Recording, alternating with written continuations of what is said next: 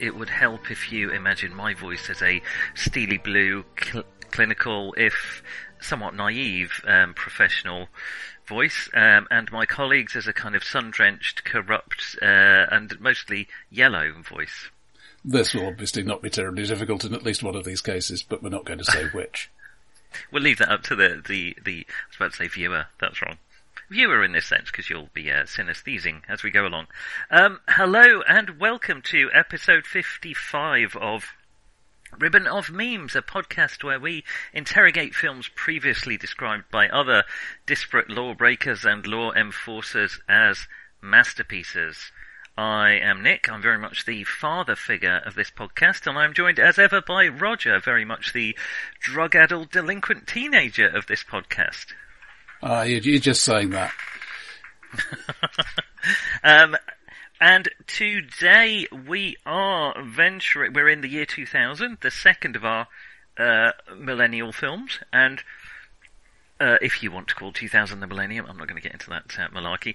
Well, I don't, but I'm just not going to comment. Fair enough, yes. We are discussing Steven Soderbergh's 2000 ensemble piece, Traffic, with a C, as opposed to the preceding BBC drama with a K, which we may or may not talk about. I haven't actually seen it. I haven't either. No. Okay. But this is a film all about the war on a abstract noun, which always goes well. In this case, the war on drugs. It is the war on drugs circa 2000, which depressing doesn't seem to change dramatically. Yeah, in some ways things have changed a lot. In other ways they are exactly the same. And I've got to be fair about this. I go into this realising quite quickly that it is a polemic. And it is a polemic aimed at people who aren't me because, you know, there's nothing here that's surprising. I mean, presumably if you have this picture of, you know, drug addicts and drug dealers as these poor black folks, you're supposed to be surprised that, gosh, it can reach all the way up there, but this wasn't surprising. White people too. And, you know, there is corruption in the Mexican law enforcement system. Well, gosh. When on the one hand you are offered $1 million and on the other hand a bullet in your head and your wife's and children's heads, you know, it's not surprising there's a bit of corruption. These corrupt foreigners will always choose their money. It's disgusting. I think it's fair to say our politics are probably somewhat aligned on this issue, Roger. And it's interesting because Traffic. I don't know if we're getting ahead of ourselves a bit, but a lot of the reviews I read of Traffic were, well, here's one from Roger Ebert. This movie is powerful precisely because it does not preach. I would disagree with that statement. It felt, to me, very preachy in parts, but I don't know if again, we may be getting ahead of ourselves a bit. But, yes, I would say it's, both polemic and preachy, and telling me something that, I already thought. To be honest, I probably already thought back in 2000. That's the thing. I mean, I think a lot more people think it now. Yeah. In part, to be fair, because of the success of films like this. But I'm just trying to remember my own attitude then, and I don't think it has changed hugely. I don't think this would have been surprising had I seen it then. No. All these things seem to have made me think, that sort of fits with what I thought, which is why I didn't think it was a very good idea in the first place. The film itself, I think it's fair that we did launch in with discussion about the war on drugs, because really this film, that's the core of this film, is it wants to talk about the war on drugs, and it uses a few different angles to do that. Yeah, so we get three basic storylines. Three basic, you could maybe four if you include the cops as a separate one, but yeah, three basic storylines. Very heavily, I don't know, a lot of, okay, I'll come into it later. We have the conservative judge who has become appointed the drug czar. Was that maybe that was a time when drug czar sounded like naming your public servants after autocratic? It seemed like a novel thing maybe at that time. Now everyone does it all the time. Only to discover, shock horror, his daughter uses drugs quite heavily, it turns out, and he has to deal with that. That's Michael Douglas, I guess, is the main player in that. We have his daughter and his wife, Erica Christensen's his daughter. His wife, I'm afraid I didn't know the name of the actress. She doesn't get a lot to do. Amy Irving, I don't think I know her from anything else. No, I didn't. I knew Michael Douglas, of course. And this may be our first Michael Douglas film. We've probably mentioned the Romancing the Stone before now, but it's one we may well go back to at some point because there does seem to be this big Romancing the Stone shaped hole in our things. Yeah, I wonder if we should have watched it with Raiders. Anyway, the second strand follows the travails, I don't know what you want to call it, of cops on the other side of the Mexican border, trying to deal with corruption from all angles and trying to find a path that basically doesn't get them shot in the head with mixed success, depending on which one. Again, we have Benicio del Toro here, and I wrote his name down because I didn't recognise it before. Thomas Mianes as Salazar, the general. Milian, I think. Thomas Mianes. See, this is why I shouldn't handwrite my own name. Oh yes, that is indeed what it says. Thank you. And then our final strand, if you want to call it, is the Mrs. Douglas, Catherine Zeta-Jones, allowed to use her Welsh accent. I think it was a Welsh accent. I didn't notice, but you're closer to it than I am. Some Welsh twang, so it also sounded a bit transatlantic Welsh to me. As the wife, surprised wife. I don't know how surprised you would be, but surprised wife of a drug dealer with Dennis Quaid as a sleazy, I don't know, finance guy. He wasn't a lawyer, was he? A right-hand man. Yeah. And we also, on that strand, whether it's the same plot or not, we have Don Cheadle and Luis Guzman. Always both add a great deal of value to films, I find. I just love Don Cheadle's face, the shape of it. Yeah. Yeah. Well, funnily enough, I feel the same about his partner, Luis Guzman, who always seems to play guys who get killed halfway through the film. But yeah, so we have these three strands which are really, I guess, to show you all the different, or at least several different angles of the drug trade and why, frankly, why none of them really work and all of them are a bit nonsensical and a waste of time and life in a lot of cases. Yeah, the original Channel 4 series had 6 episodes. We have the farmer, the addict, the criminal, the chemist, the politician, the courier. So was each episode... As I understand it was mostly a single person front of each episode, though there was a certain amount of continuing content. Yeah, maybe I would have enjoyed that. Again, no spot. Maybe that would have worked better for me that way round. Though I'm not really excited about watching a 6-episode in-depth study of the drug. I've watched The Wire. Again, this film has cast a long shadow. I've watched The Wire. I've watched Breaking Bad. I've watched Better Call Saul. I've watched Narco. This wasn't the first drugs film either, but I think it was a, as you say, one that left a shadow, one that left an imprint. I think in part because it's really working quite hard not to glamorise anything. Yes. There's nobody you look at and think, oh man, that guy's cool, I want to be him.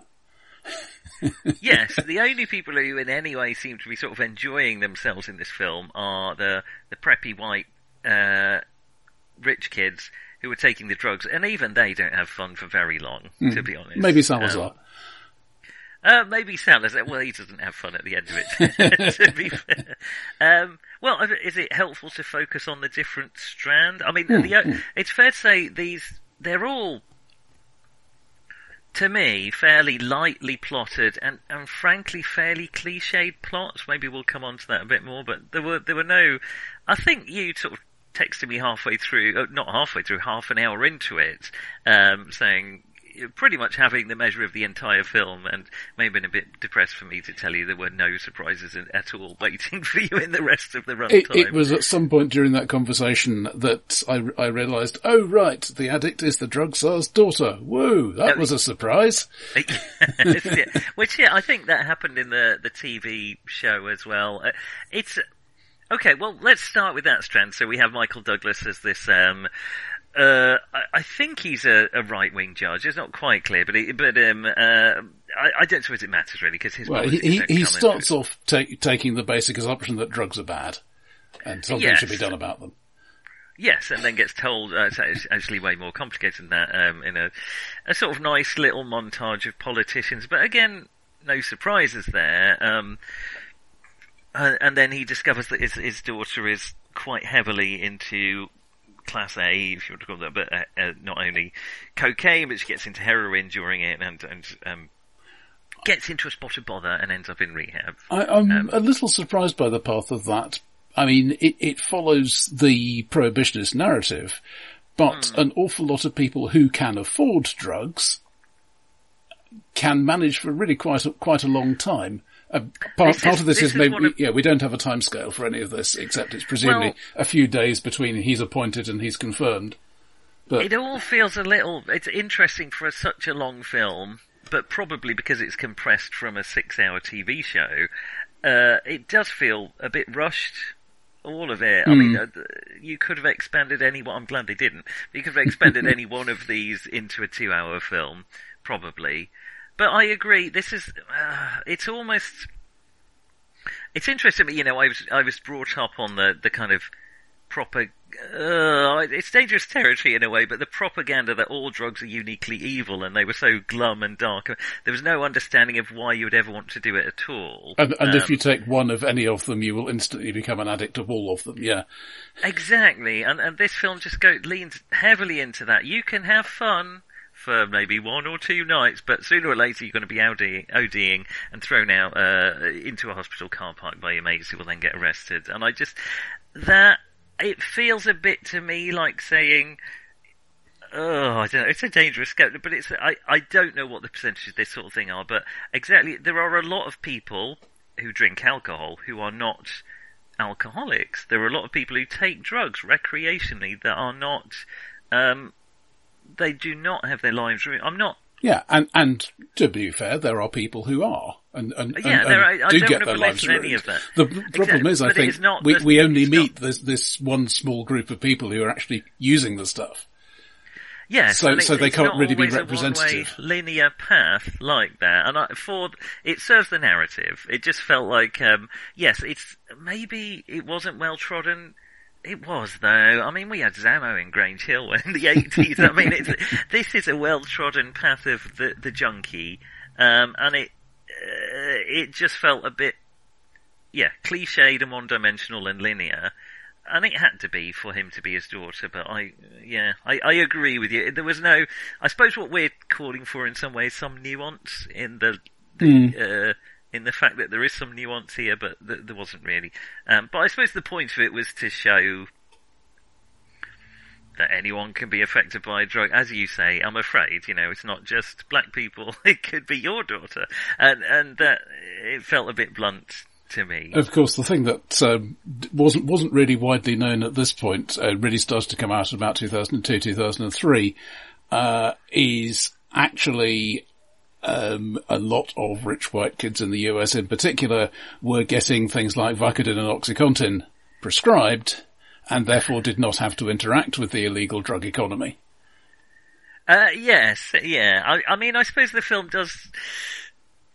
It makes a point in the sense that, she goes through all that and ends up in rehab, in a very expensive, presumably, rehab, and has very supportive parents, because she's supported by that structure. People from different economic backgrounds or indeed countries don't get that, and we do get the stark reminder as we pass into one of the other strands of the Salazar, basically just saying, well, addicts are a problem that fix themselves. Mm-hmm. they all die. Again, that's not quite how it works to my knowledge, but I think maybe there was a point trying to be made there that it's unfair, and it is specifically unfair on people from poorer economic backgrounds, that they get much worse consequences from these things than again, rich white kids do. Yeah, a thing that I think wasn't widely known at this point. When Nixon started the war on drugs, it was with the knowledge that the priorities being chosen were explicitly racist priorities. Yes, yeah, exactly, and that feels like something. These are the things that black people are using. We can't say we hate black people, but we can paint them as criminals because these are the drugs that we're saying are the really bad ones. And that is, well, I want to say it's widely known, but you wouldn't think so by the way people react. But it is. It's not. It does not take a lot of digging to find that out, and it's not subtle either. You know, he didn't really try and hide it that much, but I suppose, they were more innocent times. Anyway, back to this strand.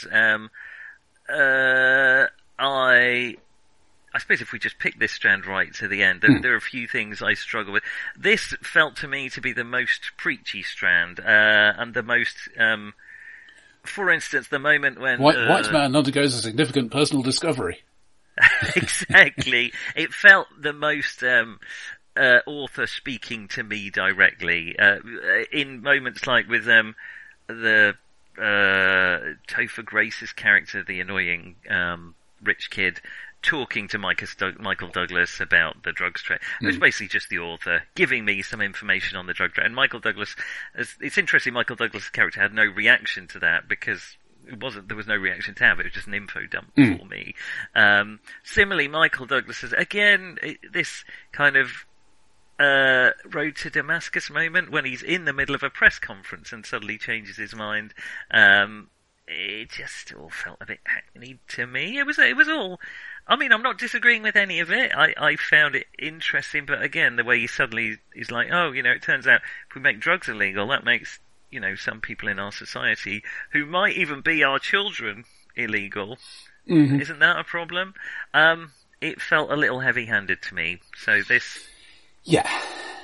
This whole, I think, to me, this was the strand that probably worked the least well, because I found the white kids annoying, frankly. Well, yeah. And Michael Douglas's acting was very good. He's very watchable. I mean, it's hard not to watch Michael Douglas and find him interesting. But I didn't really find, as you say, the journey of this guy whose views I didn't agree with coming round to my views was, I suppose, was something. I think, again, I don't know how much you were aware of, in favour of legalisation, treatment, and so on, rather than the heavy-handed law enforcement approach in 2000. Certainly, this was something. I mean, I was at this point, so it's very much, as I say, not aimed at me. It's so you think this, the standard thing to think. We're going to try to change your mind, and if I don't think this, then it doesn't engage me to start with, and it doesn't quite grab. Yeah, I mean, it may. I wish there's a lot of films we've watched where I've said kind of, from 2020 vision, this looks a bit dubious now. I genuinely think this is exactly how I felt 20 years ago, and I don't think I've changed my opinion since. So clearly Steven Soderbergh agrees with us, and I don't know how many more people. I don't know. Maybe this film wasn't aimed at us, but because of that, I agree. It was less gripping. It was not an interesting journey to me, and certainly this strand was the least interesting of them. Another element of this that I think is worth considering is the colour grading, as you mentioned in the intro. The hot Mexican orange colour grading, which we'll come on to, is, I mean, that could be realistic, and we've seen in Do the Right Thing that this is relatively achievable with practical effects as well. But the political blue is much more, look, I'm doing a thing here, for me. I agree with you. The Mexican scenes, they kind of drip heat, and it was all done by the way things were exposed and whether they had filters or not. It wasn't post-production, I don't think. I don't know. I know it got a lot cheaper at this point. Basically, digital intermediates started being a thing. It was particularly used for Star Wars Episode 1. And, oddly enough, Oh Brother, Where Art Thou? Ooh, I've got a lot of time for that film. Which I think was the first fully digital intermediate editing, so they could colour grade every frame if they wanted to. Yeah, I didn't know that. But anyway, I don't know how they did it for this. I did find it somewhere, and it is to do with the exposure. And it wasn't digital, and it wasn't post-processing. It was all about. I think he didn't use a particular filter on the American scenes, the North American scenes, whereas he did. With Mexico, it was all exposed and colour saturated. Anyway, the point is, it does have a distinctive look. I don't know quite what he did with the Catherine Zeta-Jones tram, but that was much less distinctive. I agree with you. This one that we're talking about, the blue colour, was so distinctive that it took me out of it. It was exactly as you say. It was like, here is a thing that doesn't look realistic. It just looks a bit odd. And apparently his thinking for this colour scheme is so as you know which strand he's talking about. So as soon as you see a scene, you're like, oh, this is part of this story. I never got. It's not completely consistent, though, is it? No, I didn't think so. And I could, because some of the Mexican scenes have Michael Douglas in. There's E. Krasinger, and they are the colour saturated yellow ones. I didn't find the story particularly confusing or hard to follow. Maybe I would have done if he hadn't colour-coded it, but I don't think so. Yeah, I have to say, in fairness to Soderbergh, the man can film stuff, and apart from the colour grading, I really like the shot composition and the general arrangement of things here. Okay, cinematographer is credited as Peter Andrews, which is Soderbergh himself. It's Soderbergh, yeah. And I really like his visual style. It's very pretty and very watchable. I am a bit tired now of shaky cam stuff, and I don't. That's not really this film's fault, because I think that is probably a direct consequence of the influence of Soderbergh as a cinematographer, that it has been widely mimicked. And for me, the production that really made shaky cam not only universal but old and tired was the Battlestar Galactica remake, and that started in 2003. Yes, so. I absolutely agree with you. There comes a point now I'm like, okay, I get that you're trying to make it feel more dynamic, but I'd like some just keep the camera still for a minute, please. But I agree with you. That's not really the fault of this film. That's the fault of the shadow of this film. Yeah, I mean, we could have a delve into neurology if we wanted to, but fundamentally, the visual experience that we have as human beings is not shaky cam, even if we're doing shaky cam type things. So exactly, just turn your head to one side and see if your whole vision changes. Anyway, let's not let's not go into that. I agree with you, but also it's remarkable how quickly your brain edits that out, and you have to sort of notice it again. But the overall impression is of sort of dynamism and realism, which is why everyone does it now, I guess, which is fair enough. I agree with you, he is a very good cinematographer and a good storyteller. I don't really want to caveat that. He's a good storyteller, and it's a good watch. Well, I think, shall we look at the other threads, and then I'll come back to my feelings on Soderbergh in general, because, that's it.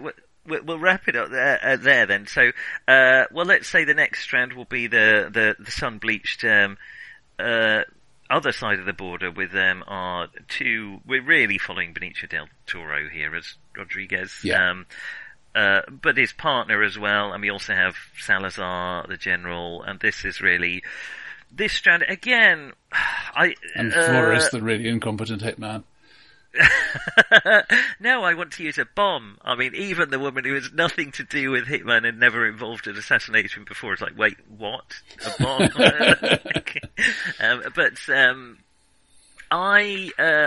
So this one, I suppose I was a bit disappointed because I have almost never seen I mean, this is the wrong film to worry about it, but it just seems every depiction of Mexico ever is just this: corrupt cops, heat, and drugs.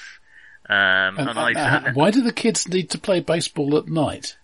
I don't know why that was the amazing thing where that would stop them getting onto it. I mean, I suppose it was a symbol of a small victory in the drug war, but it wasn't really part of it. But so that's because Benicio del Toro's whole raison d'etre is getting electricity to his small village so they can play baseball after 10 o'clock or when. I suppose they're nearer the equator, so it's probably more like 6 o'clock. Also, maybe it's a bit cooler at night, but this maybe in the States it's just universal to have your stadium lit, and so people don't notice this. It's just that's the way you assume you play baseball. I don't know. It seemed an odd hill to die on, didn't it? The thing I really did like in this sequence, I'll say this is my favourite strand of the three. Yeah. Come back to you on that one particular exception. But so they are delivering some woman whom I don't think we ever learn about, but I believe she's played by Salma Hayek. Yeah, uncredited, I think. Yeah, but yes. To the Scorpion. Yes. And they realise, holy crap, those guys are working together. Yes. We got to tell somebody about this, and the answer is no, you are not going to tell anybody about this. Do not be stupid. Yeah. But then there wouldn't have been much of a film if they hadn't. I suppose it's interesting that his partner does it, really. Though it's sort of implied he does that for personal gain rather than out of ethics. Well, perhaps a bit of both, but I like the way Rodriguez is saying, no, just don't. Yeah. It's, I mean, Benicio del Toro here is singled out usually as the outstanding actor of this film. It's fair. I'm not going to argue. He's very watchable. He's very good in this, and I agree. I mean, it's hard to say that when you've got Don Cheadle in a film, but I agree. I mean, amongst some very good actors, he's the most sort of sympathetic and the most relatable and almost the most realistic character I think we're given. But maybe that's me. He's still a character we've seen before many times. He's in some ways he's a classic noir character. He's the honest cop who knows the score. Exactly. Yeah. And so I mean, noir it's a funny description for this sun-bleached cinematography we have, but he's not a novel original character. There was some really nice. I like the way he drags them into a swimming pool, the DEA agents, so it's very clear they're not armed and they're not wired or anything like that. It's a nice touches like that. But the thing that made this my favourite strand is Salazar. The guy who played Salazar just relished his role. Yeah. And just. I mean, he's corrupt. I mean, what I liked about it was I didn't believe him. I always thought he was on the take, but I kind of wanted to. He had a sort of, I don't know, a slide of, well, not quite camp, but a kind of easygoing nature to him and a fatherly nature that was very threatening. I really, particularly for those of us who've seen some of the classic mafia films. Exactly, yeah, he did, but he did it really well. I don't know. Him and Benicio del Toro made this my favourite part of it. I mean, he was an awful character, of course, and he ends again not in any way a novel character. They all felt like one-dimensional, maybe two-dimensional cut-out characters to me, but they were well played and well written, and particularly here, this was my favourite strand. But having watched a lot of Breaking Bad, having watched Narco and Better Call Saul, I've seen a lot of people get driven out into the desert and had guns held to their head, and sometimes get killed and sometimes get not. It has slightly inured me to it, so maybe it was less interesting. Mental note for the Nick coercion file. Okay, check. And I was sad to see. I'd like to see. This is my fault, but this has nothing to do with the film. But I'd like to see a Mexico that wasn't about drugs and corrupt cops. Yeah. I know that's happened there, but there's plenty of corruption happens in the UK, but not every drama we have is about corruption and the way it's all going to shit. I suspect the place to look for that would be media produced in Mexico or with substantial Mexican control. Because if you're using another country, I suspect that the easy option is to go, well, everybody knows this about this country. Yeah, it does seem to be the shorthand, and this is a film that goes for sure. Again, there's a huge amount of drug trafficking, there's a huge amount of corruption in Mexico, but yeah, I just like to see something different for it. But that's me complaining about this film being about the drug trade and having drugs in it, so I can't really complain. I don't know if there's a proper term for this, but it's like the situation where you have one female character, and thereby that looks like your representation of women in general. Whereas if you had, 2 or 3 in your cast of 10, then having one of them behave in a particular way doesn't make it look as if you think all women are like that. Yes. Yeah, that's a good way of putting it. Whereas we have a number of Mexican cops here, every single one of whom is corrupt and on the take one way or the other, which may be true to life, but it's, I bet it's not always, well, I don't know, because my only experience of it is on the film. Yeah, we have corrupt cops, his partner gets killed, he, again, turned state evidence, I don't know quite what you call it, he goes to the DEA, and that Salazar gets his comeuppance, and then he gets his floodlit baseball pitch. Again, there were no surprises there. You didn't need to tell me that if you're going to criminalise drug dealers and then it's going to lead to violence and factionalism and I already knew that. I know it a lot now. I don't say this to sound like we were hyper wise or anything. I'm not sure these were particularly new concepts even in 2000. And there's a thing that isn't here, which is why do you need a specific guy to be in charge of drugs? And the answer is because you already have, 20 federal agencies with a finger in the pie, each of whom is trying for their own share to be made bigger. Yes. And that's sort of touched on, but only very much in passing. Yeah, there is the part I liked where the two threads crossed over is when Michael Douglas meets Salazar, and the other, and where he's kind of saying who's our opposite number in Mexico, and he was basically the closest they had. Which is not actually true. They had one since '96 or thereabouts, but I guess that's exactly the sort of thing I'm talking about. But the impression you get here is it's just drug barons and factions. I did like the sequence on the plane where Michael Douglas is like, right, well, okay, let's think outside the box a bit. What if we put more money into treatment? Everyone's just completely silent. All right, anyone, just some new ideas here, and just complete silence on the plane, which I think was a nice touch. There were people. There have always been, I suspect, but there were certainly people talking about legalization, talking about treatment, talking about needle exchanges in the 90s. Certainly in the UK. I don't know as much about the US, but I'd be surprised if it weren't happening there as well. So, and again, it's the restricted viewpoint. So the third sequence.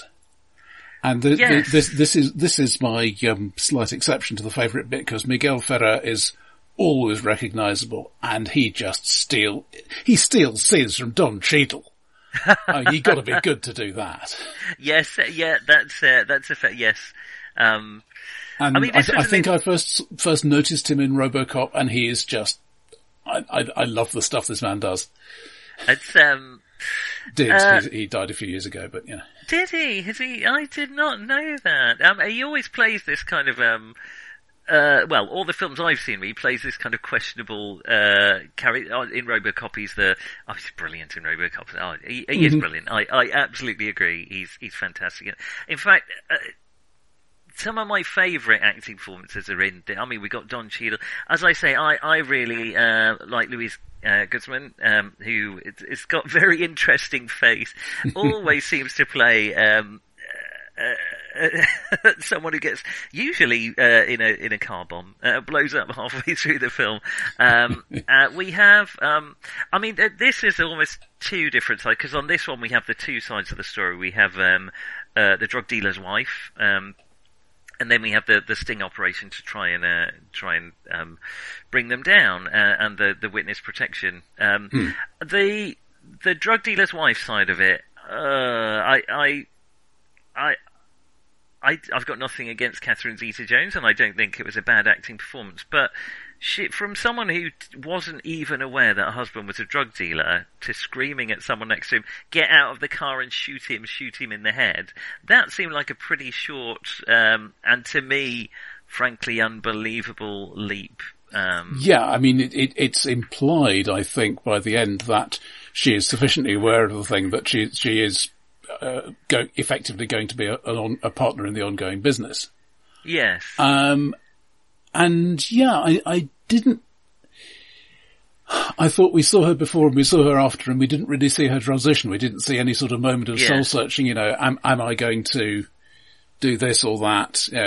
It goes from I've got no money to I'm meeting the other drug lord and I'm saying, hey, here's this great way of smuggling that you don't know about. Yeah, she suddenly was very experienced. Through the medium, I mean, her motivation for that seemed to be, I have a kid, and I don't know. It just felt a bit. And another one on the way.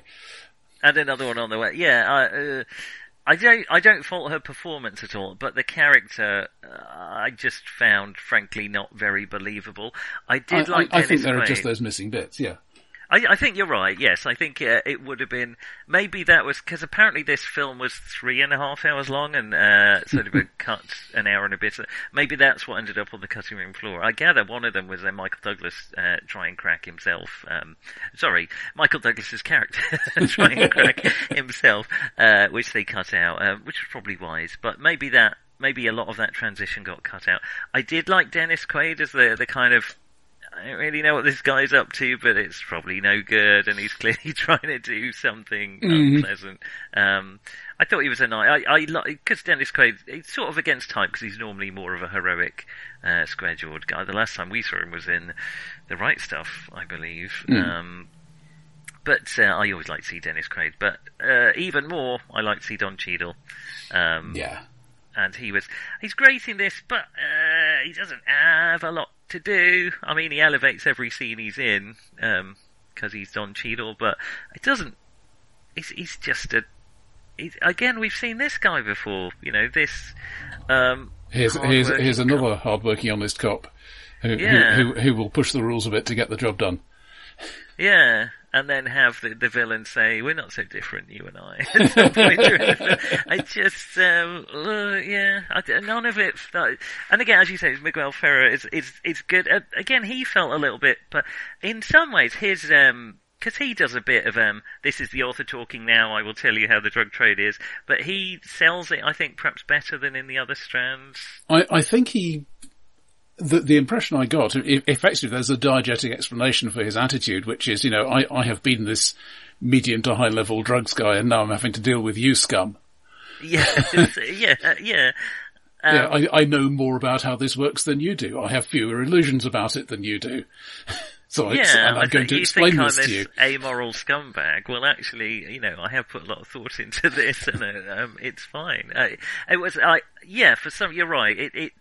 And his kind of patronising, I'm going to preach to you now, suited his character a bit better in that context. That did work better. So the reason this strand worked less well for me was Catherine Zeta-Jones's character, I think. Not her acting. There's something odd about her face. I don't know whether, presumably it's deliberate. She seems more sort of puffy and blown up and... Yeah. It seemed to vary a little bit. I don't know whether she was actually pregnant during the No idea. I mean, maybe that's what it was meant to be implying, but... Oh, yeah, maybe that was what he was trying... I also found the visual style a bit less... you said it wasn't quite consistent all the way through, and this is the one that felt... This is the strand that didn't seem as distinctive. It felt a bit close to the Mexican kind of filter at times, it's happening in... honestly, actually hot California rather than painted hot Mexico, but So maybe that's why it looked hot. But there are three strands, really. I mean, we have the perils that, don't be too hard on drugs because your own family might be touched to it. We have it's hard to be a non-corrupt cop when everyone's corrupt around you. But I mean, the message of all of them was, it's probably not okay to criminalise a big proportion of your population. But interestingly, we did talk about this whole, the economic divide in drugs, and that doesn't really come across. Maybe that wasn't the point it was trying to make, but it does mention it a few times. That it's harsher on people who have less privileges and less backgrounds. But it is, drugs are just as addictive and just as pleasurable for them. Yeah. But it doesn't really show us any of that kind of. I mean, I guess having watched The Wire, that really dwells on that and the economic unfairness of it. So again, I don't want to criticise this film for being something it wasn't, but I didn't really get that sense so much. Yeah, and in general, as we've said, it has been too widely imitated, the whole style of this thing. I think and that does this a disservice because it was relatively innovative at the time. So things like that whole scene, the thing where you mess with the sound because you cut in the new scene's sound a second before you change the visual. Yes. That kind of thing. And once you notice it, at least in my case, you keep noticing it. Yeah, I think it is. I think you're right. This is one of the. I thought this would happen to us more on Ribbon of Memes when we did films that have been so widely imitated that it actually spoiled the original film. I'm cautious in a way because one thing I'm not 100% sure of is how original this film was. I don't know if this was the source of all this. It feels like it was because so much looks very like this film nowadays. Not the filters. I don't mean the filters specifically, but just the shaky cam and the shape of the plot and the but I don't know if other films got here first, as you say. Battlestar Galactica really imitated. I think it was. I think Soderbergh is an innovative cinematographer and filmmaker. But he'd used the filters before, for sure, not in Sex, Lies and Videotape, but he used them in, I forgot what his other film was, some years before this. He was having a good year, Soderbergh, because he just made Erin Brockovich, and he was about, then go on to make Ocean's 11, which is it's interesting, and all the sequels too. He didn't just make Ocean's 11 and hand the others over. He made the next. Were there another two? I don't know. I thought this was the third Soderbergh film I'd seen, but I had completely forgotten that he had made the Oceans series, because they are, for me, much less visually interesting than the ones I was thinking of. I'd seen Sex, Lies and Videotape. Yes. I've seen half of it. These days I have the critical vocabulary to be able to say pretty white people problems, but I'd seen Haywire a few years after this, which... Oh, not seen that. I think because it has a quite solid action plot, it's not an original action plot, but it's a good one, to go along with the arty shooting, he can get away with a lot more artiness, and it works really rather well. Yes, okay. The other one, but Oceans doesn't really do much for me, and Contagion was the other one. Contagion's very good, actually. But it doesn't do the whole visual thing in the same way. No, I suppose that's right. He doesn't, having run through that, although he'd done the filters before, he doesn't just retread the same ground, does he? They're all very different, disparate films. That's the good way of saying it. The bad way of saying it would be he doesn't really have a distinctive voice. But that's because he's flexible. Yeah, fair enough. Well, I think sometimes that's the case. I think here, a bit like Hitchcock was always trying new things, it feels like, and I do feel, we were talking about sort of artistic shooting. I do feel that the cinematographer here really does, the filters, I guess I had a slight problem with. They're quite blatant, I think is the problem. They were a bit too blatant, and I don't know, I guess we're watching them on higher definition stuff and not in the cinema, and maybe it would have looked a bit different back then. But I do feel we've moaned a bit about shaky cam, but I think quite rightly said he is a good cinematographer and it's visually interesting. And I also think very appropriate for this almost documentary realistic feel that he's going for.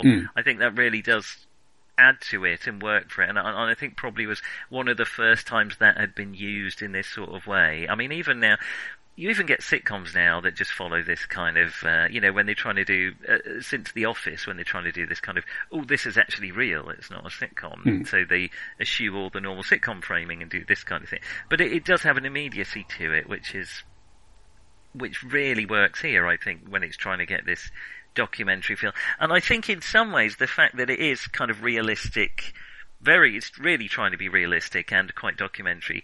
It works in its favour when the plots, frankly, are quite cliched and the characters a bit thin, because I suppose that's how life works in some ways. You don't always have a rich backstory for everyone. I mean, everyone does to themselves, but cliches occur because they do happen a lot in reality. I think it could have been done better by having more complex people. But on the other hand, it's already 2.5 hours. And 2.5 hours is a long watch for anything that isn't Schindler's List. So. Well, that's a good, when we did our retrospective, we had, one of our categories was hardest watch, which wasn't quite the same thing as worst film. I mean, I would have had this one up there, frankly. I did find it a long film to watch. I get it passed the time easily enough, but a bit like you, I felt like I had the measure of what it was trying to say quite early on, and then quite soon after that felt it's not going to surprise me at all, is it, this film? And I don't think it did. For me it was basically the first half hour, after which we talked a bit, and then I managed to get the rest in one session, and that definitely helped.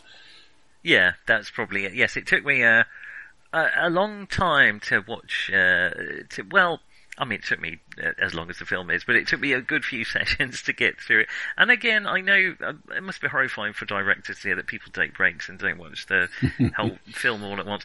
There's very few films that I've watched back to back. Actually, Nosferatu. I can't remember. Maybe I watched the first 10 minutes of Nosferatu and then came back to it.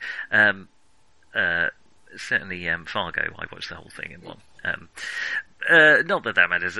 But it felt like, I suppose my point is, it felt like a long watch mainly because I just felt like I've seen this before. And the fact that I've watched all these other TV shows that are kind of like this suggests that it was a good influence in a lot of ways, or at least it's not somewhere that I hate to dwell and I find it boring. It just felt a little cliched to me. I would love to know if there were actually any connection between this and The Wire, which started broadcasting in 2002. Now, obviously, David Simon had done a lot of... he'd done Homicide: Life in the Street before this. Book and a film, lot of background research. It was not new territory for me. He'd done The Corner. The Corner's very good. But I'm just really interested obviously he was working on this, in 2001, maybe in 2000. Yeah. But I can't help thinking that without, when was Traffic... The Wire? 2006? It started broadcasting in 2002. Oh, really? Okay. And... Yeah, the Corner came out the same year as this, but I can't help thinking that it, at the very least, the existence of Traffic, and it won a Best Director Academy Award for Soderbergh, would have helped him get it financed and I think David Simon was already going to write this, but it may not it may not have found the audience that it did without films like Traffic sort of preparing the way, and I absolutely agree, it probably wouldn't have had the finance. It probably would have always tried to make it, but it probably wouldn't have had the finance and the power, the freedom that it did have without films like, and well, specifically without Traffic, and some of the things that followed. I can't imagine it wasn't even in those, slightly less direct ways, it must have been an influence, and probably has some more direct influences too, I suspect. Not that, David Simon needs a lot of tips in how to tell a story, but yes, I'm sure it had some influence. beyond that. And so, have we anything more to say? We've wrapped up the things. We talked about Soderbergh a bit. We talked about our feeling. Well, I suppose we've danced around. We've been a bit down on it, or I particularly. I suppose been a bit down. What was your overall feeling of the film? Did you enjoy it? Was it useful? Was it fun? Not particularly useful or informative, but and as we've said about other films, just as one doesn't always watch an arty film primarily for the plot, because that will not be a rewarding way to watch it. I was watching this for the acting performances, for the visuals, and on that level, I think it worked very well indeed. Yes. All right. We can't go back to 2000 and watch it then.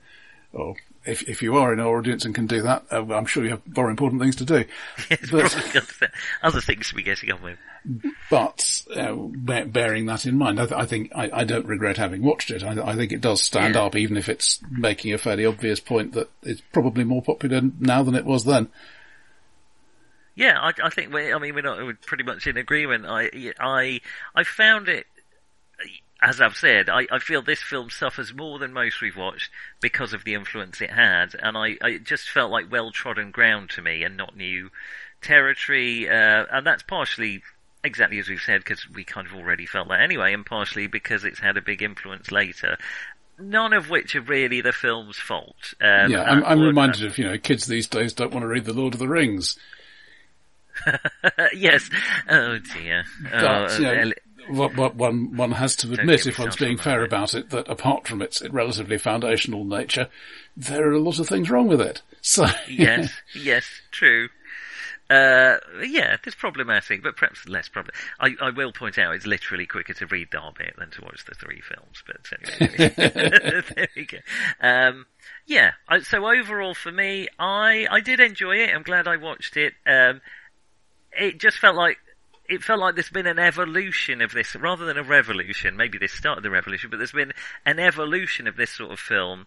And so because of that, perhaps I am more I've been spoiled by things like The Wire, to expect a bit more of a nuanced take on it. Now that, The Wire goes into it already expecting it's a bad thing, and it just really digs into the detail and that is just 2 years later. So so maybe I was just expecting a bit more nuance than we got here, but it's still a very good film. For me, it's not a masterpiece, and maybe it should be because of the influence that it had, and it's got very good performances in it. But I wouldn't call it a masterpiece, but perhaps that's unfair. I don't feel like it's a masterpiece, but genuinely, if this was, and it's always hard to find out, this was the first film that did all these things. If it genuinely was the first film with this kind of cinematography, with this kind of idea, then probably yes, but I am pretty sure even in 2000 this was not a new idea. The war on drugs was at least, a generation or more old by then. And even the Reagan war on drugs, as opposed to the one that Nixon started, that never really stopped. Yes, he was the first to use that phrase as a matter of public policy. Reagan was. Nixon was. Yeah, Nixon was. Yes, exactly. That's where war on abstract noun comes from. Yes, and so, so it was at least 40. I mean, well, as I say, it was a generational more old by then, and these ideas that maybe you were never going to win a war on this kind of thing, and maybe it wasn't working. They were not new ideas in 2000. So because of that, perhaps I'm being a bit uncharitable, and maybe it wasn't as popular an idea as it was now, but I just don't think it was perhaps as startling an idea, as it could have been. Where I run into problems is defining masterpiece. Is it a film I'm going to put in my personal top 10, top 50, whatever? Probably not. But undoubtedly a competently made film, which is not a universal, and very influential, as we've just been saying. So on that basis, I think it is probably generally accepted as masterpiece, even if I don't love it. I think that the reason I'm stumbling over it is that one of our criteria is, was this an influential film? And I think undeniably it was, because I've just spent so long talking about all the things that were influenced by it. And I think I will concede. I don't know why grudgingly. I didn't love it, and it feels perhaps not perfect enough, not quite masterly enough that it deserves it, and some of the films that I've said aren't masterpieces, I feel probably deserved it more. But I think if influence is allowed to be one of the categories, and we always have let it be, then I would struggle not to call this a masterpiece off its influences alone. That's a fair point, and you're right to drag me back towards that. So, shall we move on to year 2000 in film? Yes, we didn't do this last year because we were too in the shadow of the vampires at last episode. Well, I had two films already, so... We did. We were too cowering away from the Count Orlok too. So, okay, this is probably not a unique thing, but it's pretty impressive. Soderbergh gets both Best Director and a nomination for Best Director for Erin Brockovich. So... In the same awards ceremony. Yeah, he was having a good year. I bet he didn't get one for Ocean's 11. I wonder if, did Ocean's 11 get anything in the Oscar? I don't remember. Did it win any other Oscars? I think it was just Best Director. I think it was just Best Director, yeah. Though I bet I'm sure Benicio del Toro was nominated. There were some minors. Let's see. So nominated for picture. Benicio del Toro got Best Supporting Actor. We did get it, okay. It won Best Adapted Screenplay and Best Film Editing. Oh, so it was quite laden, and beloved of the critics at the time, in many ways, and certainly Roger Ebert loved it amongst many others. Yeah, rightly so. So what else did well at the Oscars? And Gladiator was the one that swept the board. Yeah, that's one that's aged less well in my memory. I liked it at the time, but... Yeah, it's one of the... I wasn't seeing a lot of films at this point, but that is one that I have seen. Yeah. So, yeah, Traffic, Erin Brockovich. Never seen Erin Brockovich. No, it doesn't grab me somehow. No, well, we both, neither of us have got a problem with perhaps say Julie Walters, which is incorrect. Julia Roberts is what I'm trying to say. Yeah. Or Steven Soderbergh, but I don't feel particularly inspired to watch it. Maybe I will someday. Yeah, the whole here is this Crusader against the system thing is a hard sell to me because I can look outside and see, gosh, that problem still exists. Yes, so. Exactly. So if you wrap it up at the end with look at all the good she did, that's hard. So what else? Pollock, the Jackson Pollock biopic, which I haven't seen and I have no particular interest in. Fair enough. Almost Famous. I have seen that. I quite like it's Cameron Crowe telling the Cameron Crowe story that he always tells, but very nicely done and a very good coming of age drama. And it's got Frances McDormand in it, so makes everything better. Oh, gosh, it does. I'd forgotten about that, but it does. Crouching Tiger, Hidden Dragon. Which was... Never seen... I've managed to pass me by and I've never seen it since. Interesting. I knew people who in those days had the quite challenging technical hobby of getting hold of actual Hong Kong action films. Right. In a way that could be played in the UK. And so it wasn't quite the revelation to me that it was to a lot of people. But it was very much, I think, the West learns that this is a thing. And holy crap, it's a great thing. Yeah, I should give it a try. Just never, again, missed it at the time and then never ended up. It's not the best Hong Kong action film, but it was the one that got the Western release, in effect. Certainly was influential in its own way over time. But, yes, fair enough. Let's see, Chocolat. Oh yeah, I like that well enough. Pleasant enough.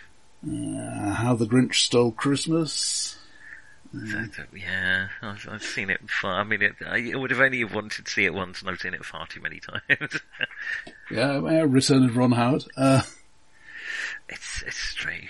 Anyway, the Patriot. Mel Gibson does the American Revolution. Well, I'm sure he handled it with the sensitivity and historical verisimilitude that he handled Braveheart with. Yeah, there aren't a lot that are leaping out at me as, gosh, that's a really great film, but there are a few solid ones. Of the ones you just read out, we probably would have picked Traffic again, wouldn't we, if we'd had our time again? Maybe Crouching Tiger, but I didn't think of it at the time. Yeah, I didn't realise you hadn't seen it. I don't. Yeah, we will. We'll have to. I should do. I feel like it's a gap in my knowledge. But anyway, In the box office, there's a bit of overlap. So, number 10, What Lies Beneath, the supernatural horror, Harrison Ford, Michelle Pfeiffer move into a haunted house. It's not very good. I have seen it. It's like all the others like that, in that it's not very scary and frankly not very good either, but there we go. At least it's not torture porn, which was rapidly approaching on the horizon. Yeah, I get the impression that a lot of these films, at least from the trailers, which enhance this effect, they're really there perversely for horror to say, you know how this stuff works, it's more of the same thing that you already understand, and yeah. It's because when you have really unsettling, disturbing horror, turns out people don't really want that. Myself included in that category, but yes. But that is Bob Zemeckis, so... Yeah. Oh, right, yeah.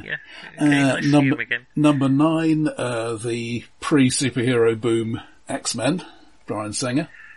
Oh, yeah, I like that when I hadn't watched every superhero even then to be scraped out to the bottom of the barrel and plastered onto the screen. Yeah, I've seen it. I remember very little about it. It has Hugh Jackman in, and he's a hard man not to like. Fair. Particularly when he's playing Wolverine. At number 8, The Perfect Storm. That's a much better book than it is a film. It has,